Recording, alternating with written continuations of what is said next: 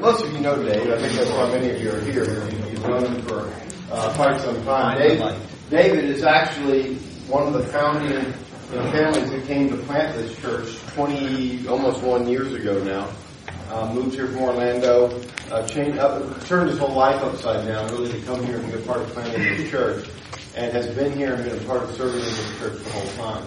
So, yeah, you're going to be learning from 2 Peter, you're going to be hearing from the Bible, you're going to be learning, you're also going to be hearing from the heart of somebody who's walked this out, lived this out, over a long period of years.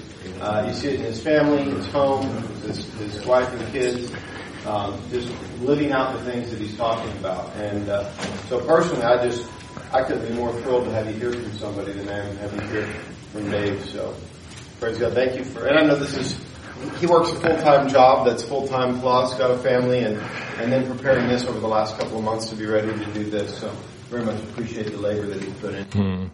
Thank you. Yeah. Oh, thank you, Ron. Oh, thank. Yeah. Yeah. Ron was actually 26 when that was. So if that tells you anything. So it was a little while ago, but anyway. Well, thank you for coming out tonight, and looking forward to just sharing this time with you and seeing what happens. So, would you join me in praying? I feel very, very needful of the Lord tonight. Well, Heavenly Father, we thank you that we could gather here tonight. Lord, even the fact that we're here and the provision that's represented and the people that have served, Lord, to get tonight ready. We just thank you, Lord, for blessing us in so many ways. Even the rich teaching and the fellowship and the worship we experienced earlier today. God, you are good. And Lord, we just dedicate this time to you, Lord. I've prepared and I've studied, but Lord, I'm keenly aware that for this time to serve these good folks tonight, I need your Spirit to illuminate and anoint and guide and help. So, Holy Spirit, please help me to communicate clearly and help us to really connect with the truth of your word tonight. We thank you and praise you in Jesus' name. Amen. Amen. Well, imagine my excitement a couple of weeks ago, kind of working through preparations on 2 Peter, and I was talking to Darren, and he was talking about the excitement he had in preparing a message on 2 Peter. So I was like, oh, wait a minute. You're going to teach on 2 Peter?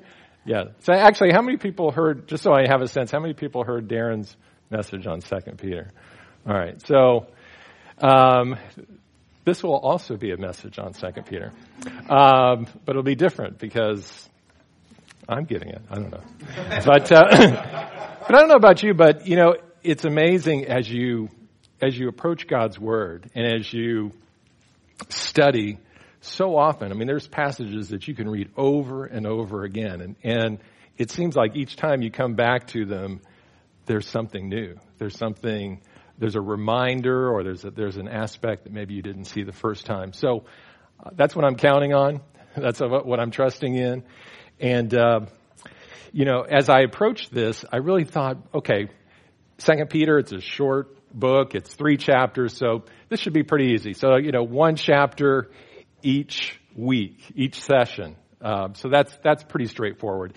However, I only got through the first 4 verses in my preparation for tonight. So this may be a 3-part series on 2 Peter 1. I mean, we'll see what happens. I'm not completely sure.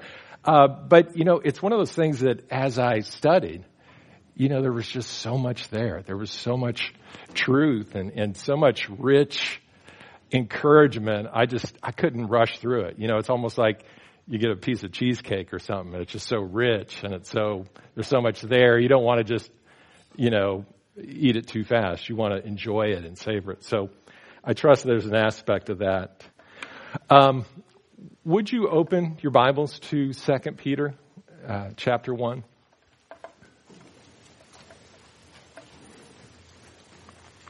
We'll read this in a minute, but by way of introduction, I want to talk for a few minutes about Peter. And, Peter, the Apostle Peter, pretty famous guy, but, I tend to think, I know me and perhaps others of you, when you think about Peter, you tend to think about his failures. They're just so vivid and they're so dramatic that they tend to stick with you. He goes to walk on the water, almost drowns. He goes fishing with Jesus and he doubts, really who Jesus is and what Jesus can do.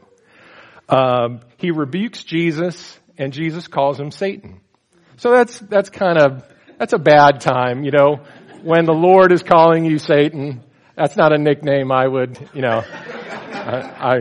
I give people nicknames all the time. They don't invite that, but I've never given anybody the nickname Satan.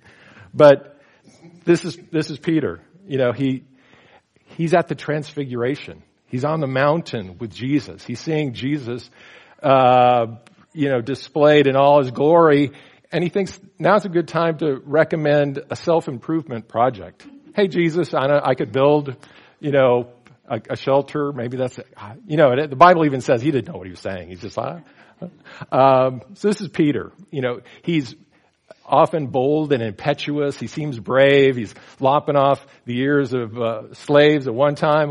And there's other time where, a little servant girl says, hey, aren't you with Jesus? Oh, no. So he's frightened off by the servant girls asking questions. So it seems like everybody loves Paul, hey, I love me some Paul. There's, Pauline, there's, the theology, and there's, he's seen the Lord. He's, had miracles happen. And so I think that's understandable, but, why you gotta hate on Paul? Or why you gotta hate on Peter? Oh, excuse me. I mean, he's not just the guy that shoots first and asks questions later. He's not just the guy who wilts in the midst of trouble. I think sometimes, I know for me, maybe he makes me uncomfortable because he's sort of like me. He has good days and bad days. He's got days where, man, there's victory and accomplishment, and I've got days where, man, it's a failure. It's a disaster. But I think it's important that we give him a second chance because, who loved Peter? Jesus. Jesus loved Peter. I mean, Jesus called Peter to follow him. He called Peter to be one of his disciples. He called Peter not just to be among the 12, but he's one of the three closest, those dearest to Jesus. Perhaps he was the closest friend of all. So I think it's possible that Peter could have something to say to us today.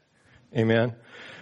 He's an apostle, but he's much maligned. He's got a bad rap sometimes.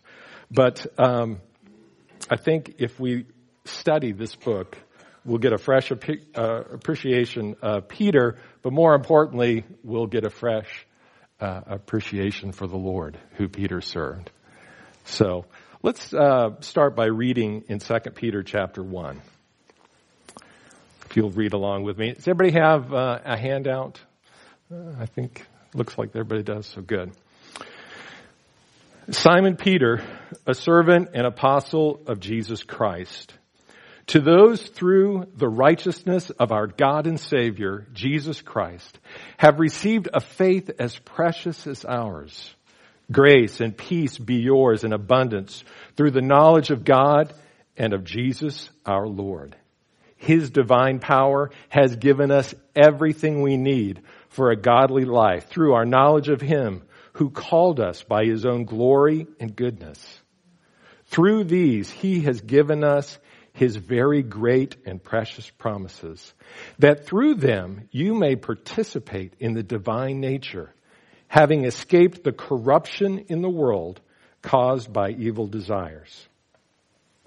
So from the very beginning of the letter, we see it's by Simon Peter. We don't know for sure where it was written from. We're not really sure who it was addressed to. First Peter was written to a particular group of believers in what is now modern-day Turkey. Second Peter doesn't really specify its recipients. It seems to have been written later in Peter's life.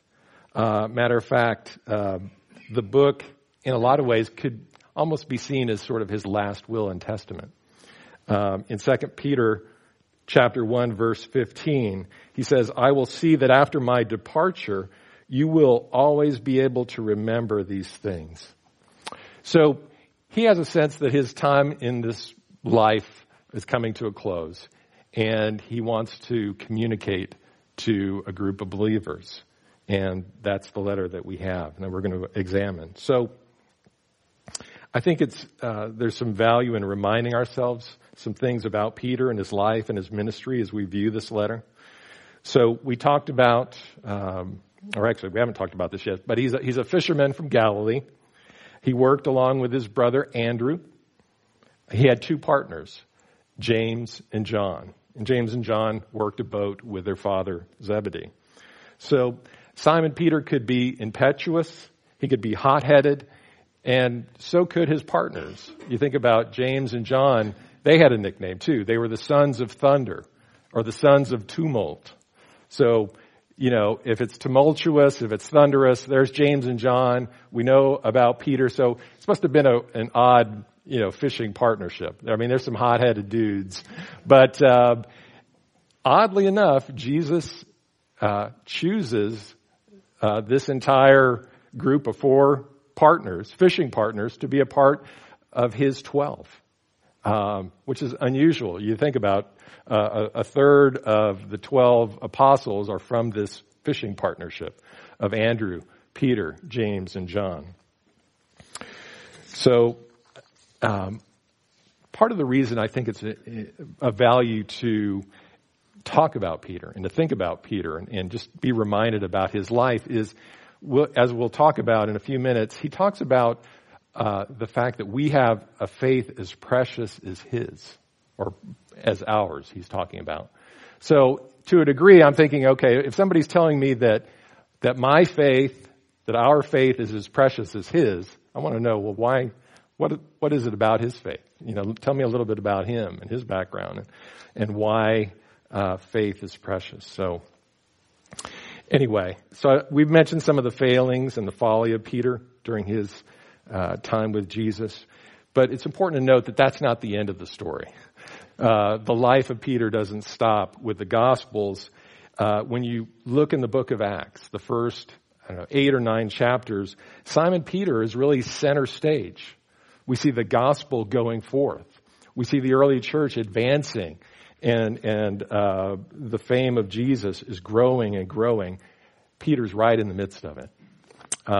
He preached powerfully on the day of Pentecost. He healed a lame beggar at the temple gate. He spoke courageously when Jewish leaders are threatening the first church. Ananias and Sapphira died at his feet. King Herod arrests his former partners, James and John, his fellow apostles, and has them killed. He sees that seems to please the Jewish leaders, so he seizes Peter. But Peter is released. He is set free from prison by an angel. So this is Peter. This is the guy who's writing this letter. So again, his story didn't end with the Gospels. Didn't end with just examples of his mistakes and his faithlessness. He goes on to be a champion for the faith. He's a pillar in the church. So this is Simon Peter. So in looking at if you're following along also with your handout, we'll talk about the great messenger. So in 2 Peter chapter 1 says that Simon Peter is a servant and apostle of Jesus Christ. Simon Peter, a servant and apostle of Jesus Christ. So as I look at this introduction, he's talking about his credentials.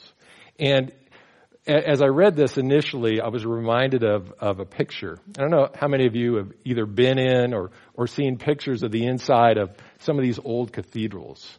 You know, the big ancient cathedrals in Europe and, you know, maybe some of the bigger cities in the United States. But if you are in one of these great cathedrals and you're, you know, in one of the pews with the rest of the congregation, you look forward at towards the altar or to where the minister is preaching from. A lot of times I think it's generally to the right, there's an elevated pulpit. And very often, and especially the old churches, they may be like 10 or 12 feet high. There's this sort of ornate, richly detailed circular staircase that goes up to it.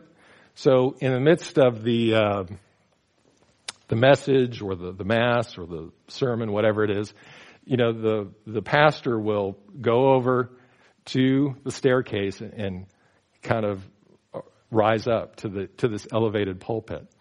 And, you know, from that elevated pulpit, you know, there's various reasons why they probably did it. But there's a sense that, you know, everybody can see. There's a sense of it's elevated, it's higher, it's a place of authority. This is where the scripture often is read from. And I see as Simon Peter is identifying himself as the servant of the Lord, an apostle of Jesus Christ. In a way, to me, it's like he's ascending. He wants to get everybody's attention. He wants to make sure that everybody recognizes that he's got some authority. He has a reason to be recognized and heard. Now, certainly, when you see the passage in there where it talks about he's a servant, there are some commentators will say, well, you know, Simon Peter's he's being pretty humble. He's calling himself, first off, a servant. But I think throughout Scripture, you very often see somebody designated as a servant of the Lord, especially in the Old Testament. In Numbers, God talks about my servant Moses. And throughout passages in Isaiah, starting around chapter 40, it talks about the servant of the Lord. So I think a lot of times the servant of the Lord is, again, it's a position of authority. So early on, Simon Peter is saying, I'm Simon Peter, here's who I am, please give me your attention. Please take what I'm saying seriously. As we go into the letter, we'll see that he is humble. And there's some very precious and profound ways that he demonstrates his humility. But I think early on he's saying, look, you know, pay attention. I have something I want to share with you. So he's the great messenger of this letter. So let's move on to talking about the great faith that's represented in 2 Peter. And you can take a look at verse 1 of chapter 1. Now that Peter has identified himself and established his authority, he identifies those for whom the message is given. And he says, to those who, through the righteousness of our God and Savior Jesus Christ, have received a faith as precious as ours. Now, this statement's pretty brief, seems pretty straightforward, but this is part of where I got stuck. You know, it just seems so jam-packed with wonderful truth about our faith and the object of our faith and so forth. So let's take a few minutes and look at this. So again, the readers, those that Simon Peter is writing to the letter, are not identified by geography. Could have been, and probably were, Gentile believers, just by the nature of the letter and the way that it's written. But imagine the encouragement. You know, you're a believer somewhere in what is now modern-day Turkey, and the great apostle is saying, hey, your faith, you've received a faith as precious as ours. Now, it's easy for us to probably just blow right past that, but I think that would have been of a great encouragement to the readers of this letter. that Simon Peter is saying, my faith is precious. My faith is as precious as yours. Equally precious, equally valuable. I have equal standing before God. What a great encouragement for these believers, probably Gentile believers. And, when I first saw this, it seemed a little odd because I'm thinking, oh, wait a minute. Isn't Paul sort of the apostle to the Gentiles? It seemed like if somebody's going to offer encouragement to Gentile believers about how precious their faith are, it just seemed initially like, wow, that would have happened in one of the writings of Paul. But the more I thought about it, it was like, well, wait a minute. The Lord used Peter mightily in the first days of the church as the gospel was really bringing down the dividing wall of hostility between Jew and Gentile. When Philip proclaimed the Messiah in Samaria, remember that? Who were the people that were sent to Samaria to lay hands on the believers and really affirm what God was doing there? One of those was Peter. You can read about that in Acts 8. It was Peter who heard the Lord in the midst of a vision. Remember the vision? He's sitting on the roof, and he begins to have a vision. He sees the sheet let down from heaven, and there's all these four-footed creatures, and he hears a voice, rise and eat. And he's like, Lord, no, come on. I would never eat anything unclean. And the Lord says, hey, don't call what I've made clean unclean. So that's Peter. And because of that, Peter went to the house of Cornelius, a Gentile Roman soldier, and he preaches the gospel. And as he's preaching the gospel, he's interrupted. Doesn't even get to his summary statement, or he doesn't, give the altar call. It's just, in the midst of the sermon, tongues are breaking out. People are praising God. The Holy Spirit falls in the midst of that Gentile household. So Peter's right there in the midst of that. God's using him. So I'm like, okay, now I can see why this would be something on the heart of Peter towards these believers. Now, don't get me wrong. Peter's record for being a champion of Gentile believers or Christian faith in Gentile believers is not spotless. Not by a long shot. Despite the pioneering work he's doing in Samaria and the house of Cornelius and all these places, Peter could forget that the faith of a non-Jew was equal and precious just as a Jewish believer. In effect, he could kind of go back to calling people unclean that the Lord had called clean. Turn with me, maybe you can hold your finger in 2 Peter and look at Galatians chapter 2. This is kind of a famous result of Peter forgetting that the faith of the Gentile believers was precious. Galatians chapter 2.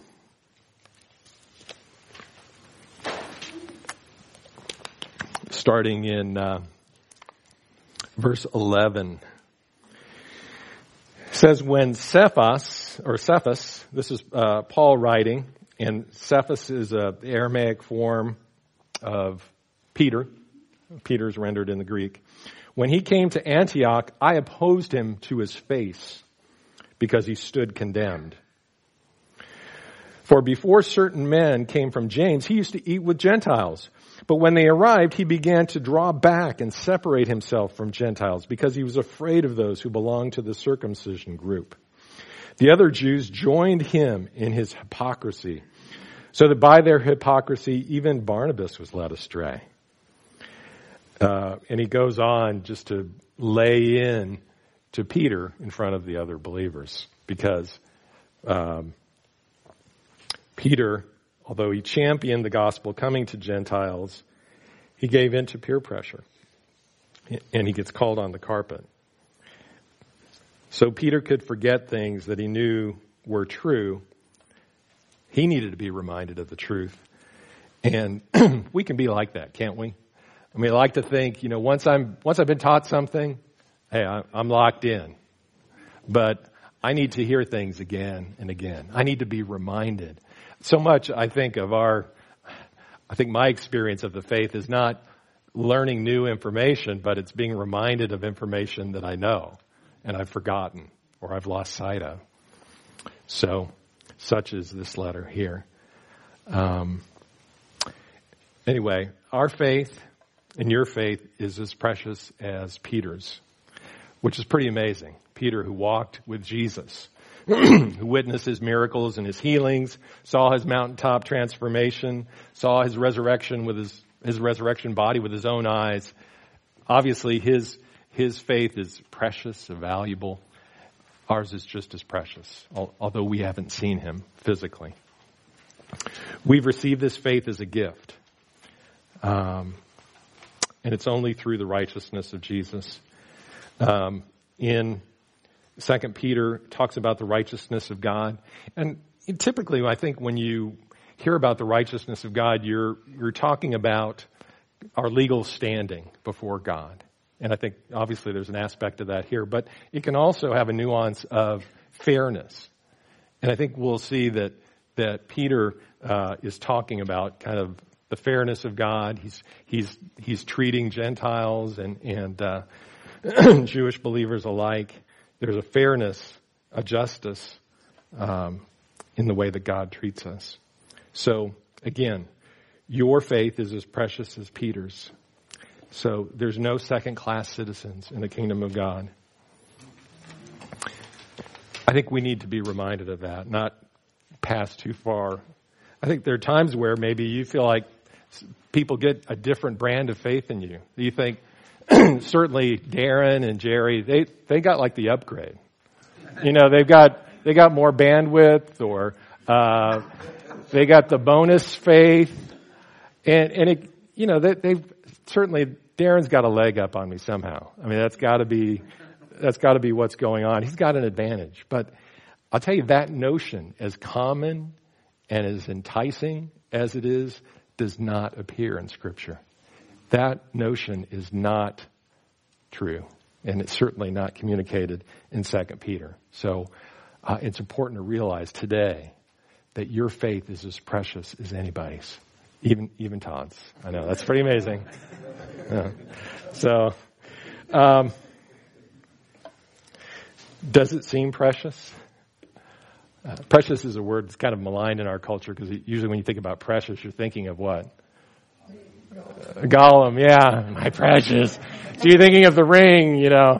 So it's kind of like, maybe I need to use another word, valuable or whatever. In Matthew 13, it talks about the kingdom of heaven as a treasure. So again, I think it's good for us to think, is my faith is precious. It's as precious as anyone's, but do I see it that way? Is it precious to me? Is it valuable?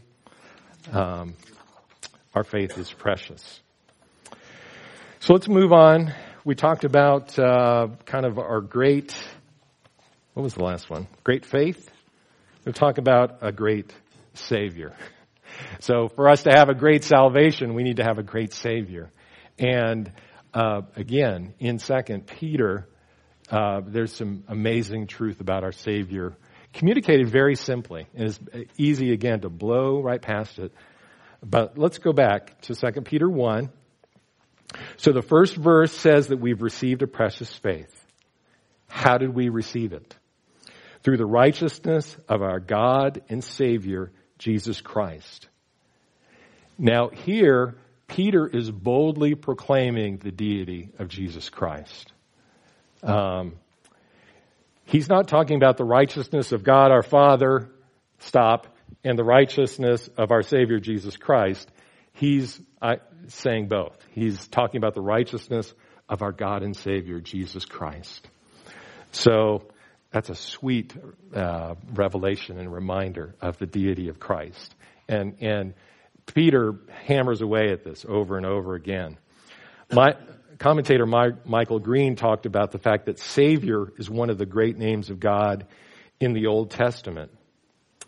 Peter is taking that Old Testament name and applying it to Jesus. And just so you know, and Savior to us is a pretty common way. You think, have you accepted Jesus as your Savior? I mean, Savior we're very common with that. But 2 Peter is actually 1/3 of the times that the word Savior is applied to Jesus happen in this short letter.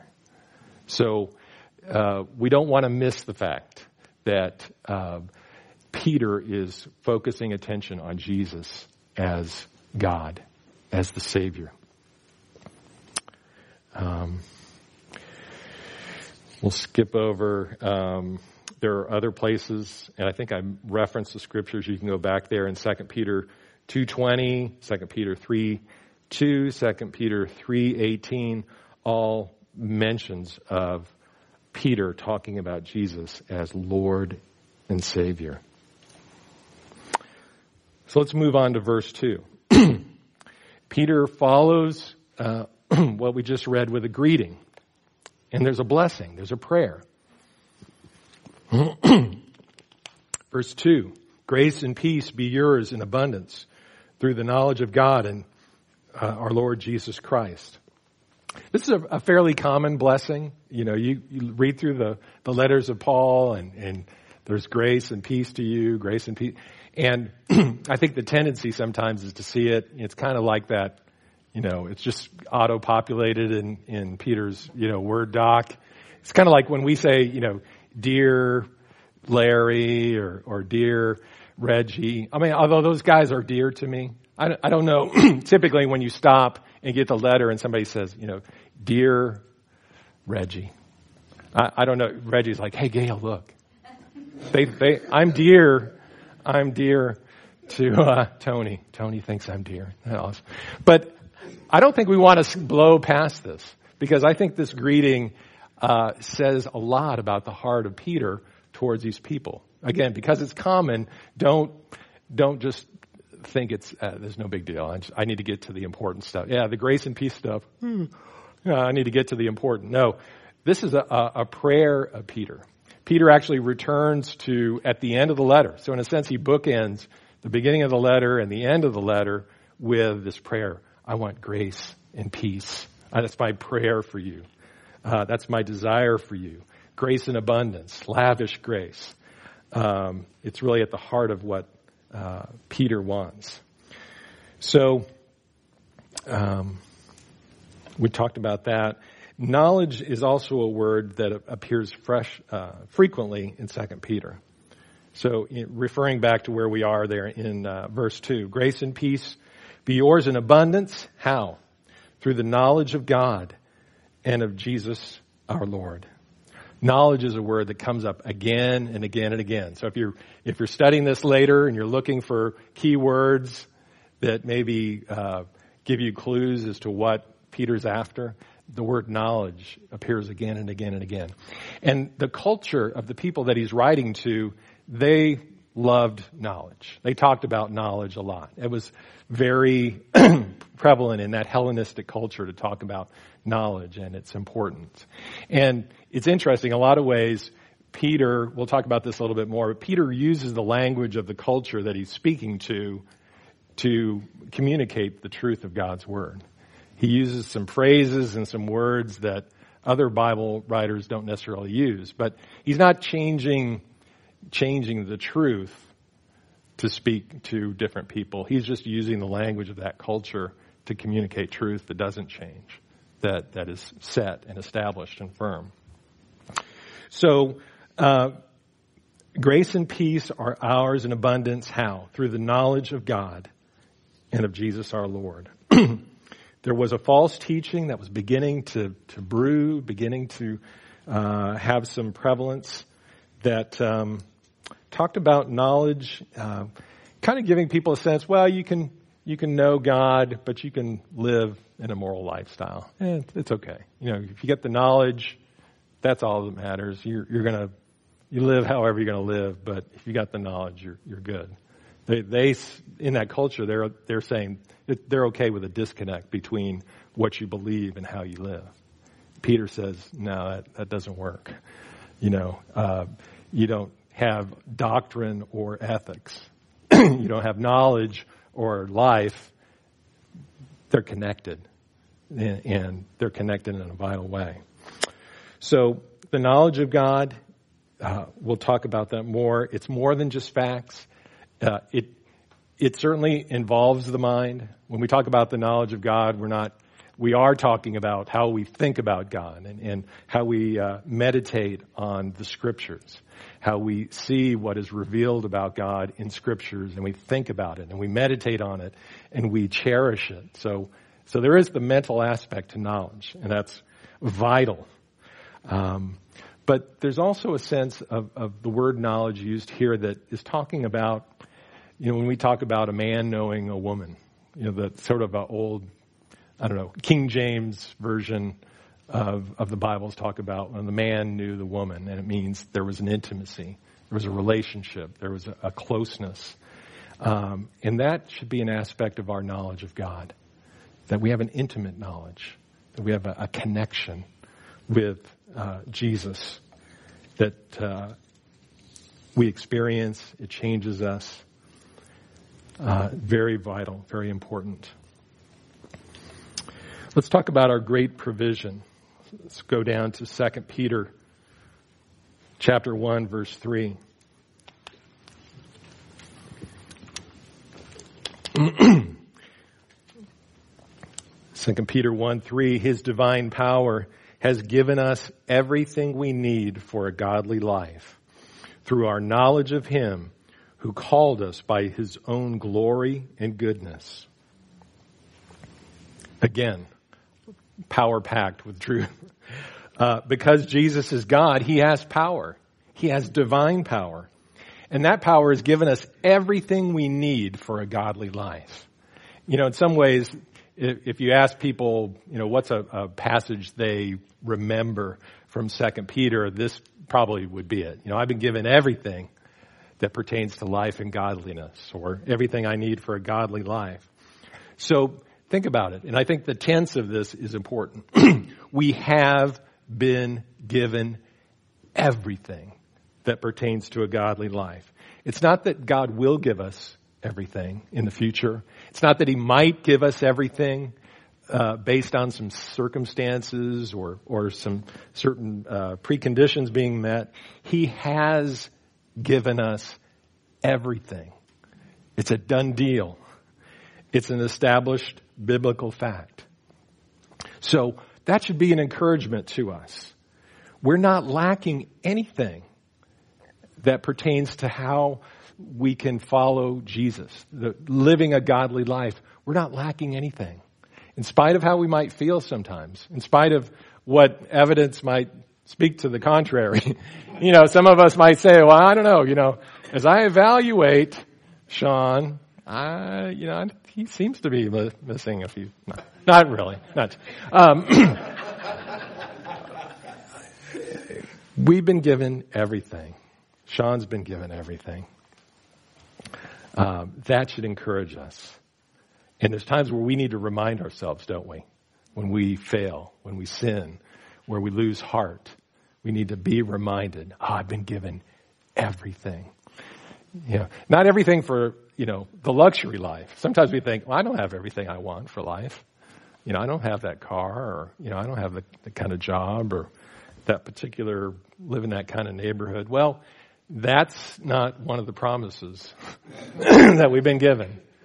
But we have been promised, we've been given everything that pertains to life and godliness. God's not holding out on you at all. You've got everything. There's no shortfall. There's no lack in provision. So that's encouraging, but it's also, in a sense, humbling. Because it's not that you generated everything for yourself, or somehow you collected everything. You pulled everything together. Everything that pertains to life and godliness has to be imported into our life. We receive it from outside of ourselves. We receive it from God as a gift. So while we want to celebrate and be encouraged and be on fire with the sense that I've been given everything, we also need to realize I've been given everything by God through my knowledge of Jesus Christ. Thank you, God. Thank you for your rich provision for lavishing your provision and your resources and your grace on my life. You've been given everything. So everything comes by way of our knowledge of Jesus. Knowledge already. Second time in 2 verses, knowledge is appearing again. Must be important. Our knowledge of Jesus Christ is the avenue by which everything comes to us. I don't think knowledge of Jesus is solely when we learn of him and our initial salvation. That's important. None of the rest of this happens without that initial awareness, that initial sense of who Jesus is. But our knowledge of God can grow. Our knowledge of God can deepen. Let's look at, hold your finger in 2 Peter, but turn to Philippians chapter 3. Our knowledge of Jesus can grow and deepen. In Philippians, chapter 3, we hear the heart of the Apostle Paul. He had a knowledge of Jesus, probably. Definitely. Here's what he says. Philippians 3, starting in, I think it's verse 10. I want to know Christ. I want to have knowledge of Christ. Yes, to know the power of his resurrection and the participation in his sufferings, becoming like him in his death, and so somehow attaining to the resurrection of the dead. Paul wants to know Christ. And you hear there's a hunger there. There's a desire. He wants to know Christ. And I think there's times, and maybe if we don't have that appetite, we'd say, God, help me. Lord, I want to have that appetite for you. I want to know Christ. I want that knowledge to be growing and deepening and having more impact and having more sway in my life. That knowledge of Jesus Christ. So it's really the cry for more of God. And I know it's probably not politically correct for Christians to say you're haunted by something. We think of haunting. But, for me, that desire for more is something that seems to hound me a lot. Just by the grace of God, there's a sense of, I want more of God. I'm grateful for what I have, but I have this sense that there's more. And that's one of the reasons I love the church, is I can see more. I can learn more about God as I interact with people. When I hear about what he's doing in your lives, when I receive truth, I grow in my knowledge of God. And I get that sense of more. I love that more. Amen? So, we've gone from the great provision. We've been given everything. So the great doesn't stop. Let's move on to the great promises. 2 Peter chapter 1, starting in verse 4. I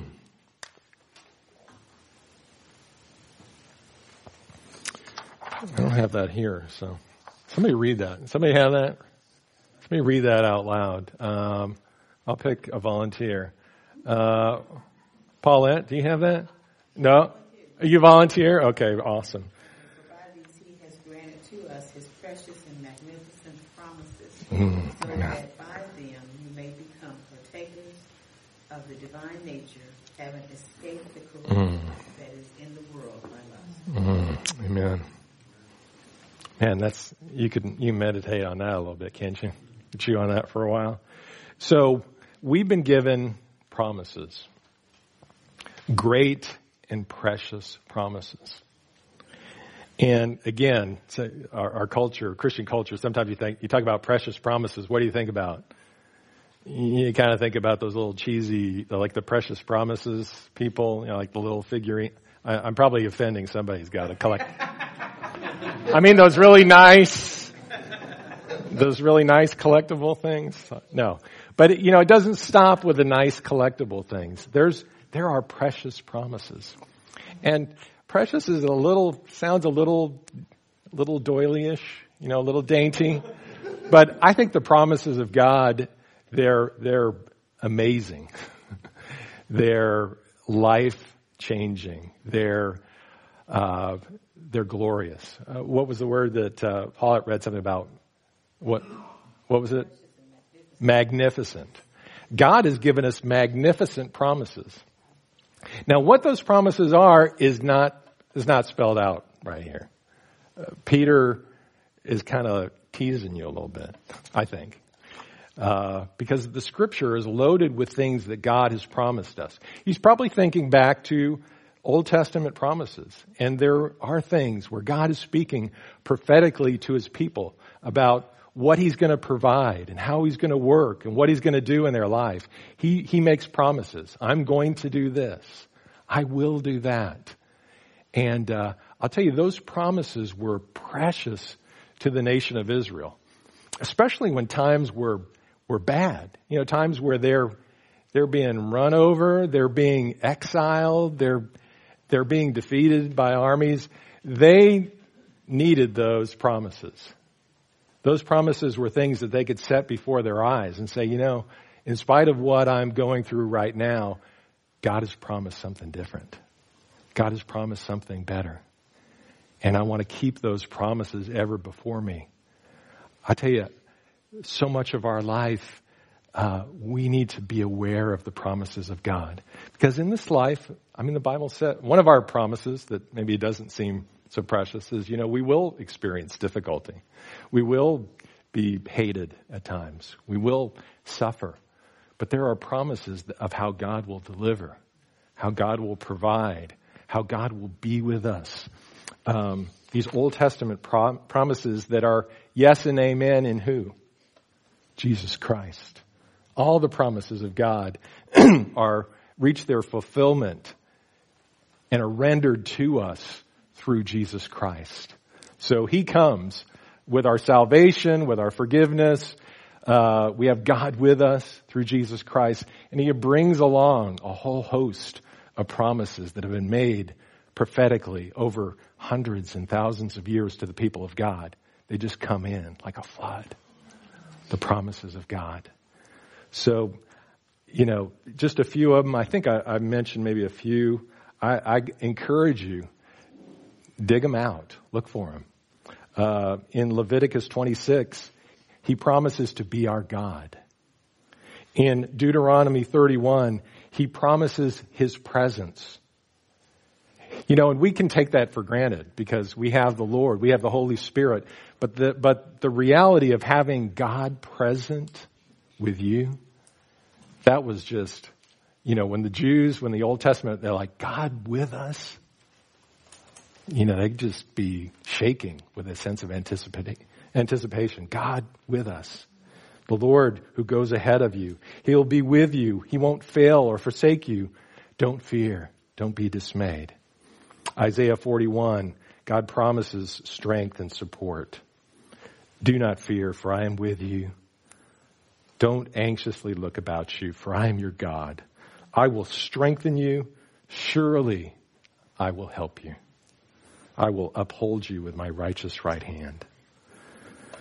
So God has given us great and precious promises in Jesus Christ. So,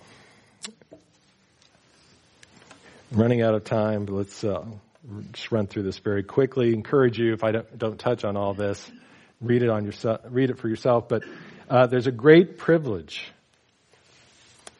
If you read verse 4, it says, through these He's given us great and precious promises, so that through them you may participate in the divine nature, having escaped the corruption in the world caused by evil desires. So again, think about that. I can participate in the divine nature. I can escape the corruption of the world caused by evil desires. This is good stuff. This is rich. This is glorious. I'll try to cut to the chase here a little bit. Divine nature. And again, it sounds pretty glorious, but you think, well, what does that mean exactly? But divine, of God. We can participate in God's nature. Oops.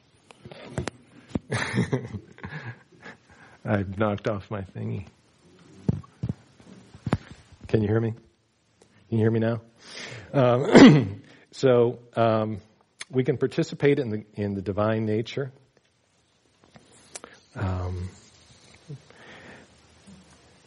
You could think about, well, does that mean if I participate in God's nature, does that mean I can be omniscient or omnipresent or, no, it doesn't mean that.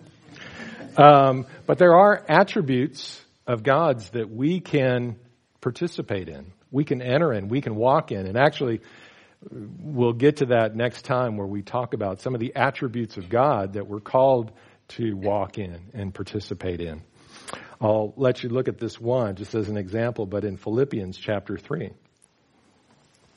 We already read this. Paul's saying, I want to know Christ, the power of his resurrection, the participation in his suffering, becoming like him in his death, somehow attaining to the resurrection of the dead. Paul's talking about participating in the divine nature. The power of his resurrection, the Holy Spirit, participating in his suffering. We can participate in the divine nature. That's an aspect of it. You probably like omniscience or omnipresence, but you think about our Savior and how he lived, his nature. He came to suffer and die. We're called to take up our cross and follow him, to participate in his nature. I'll let you read those comments from Douglas Moo and Michael Green. By the way, I just want to give the disclaimer. I tried to cite people that I'm quoting from, but to a degree, if there was something that made sense or seemed profound, I probably read it somewhere. If there was something that was weird or made you feel uncomfortable, that was probably me. But take a look at these comments. It talks about participating in the divine nature. And I'd just like to summarize some of the things we've talked about, just by way of reminder, just pulling it all together. We have a great faith in a great Savior. He has given us everything we need to live a godly life, to participate in his nature. And with these great promises ever before our eyes, we can resist the allure of sin. We can walk in his ways, and we can escape the corruption of this world. Amen.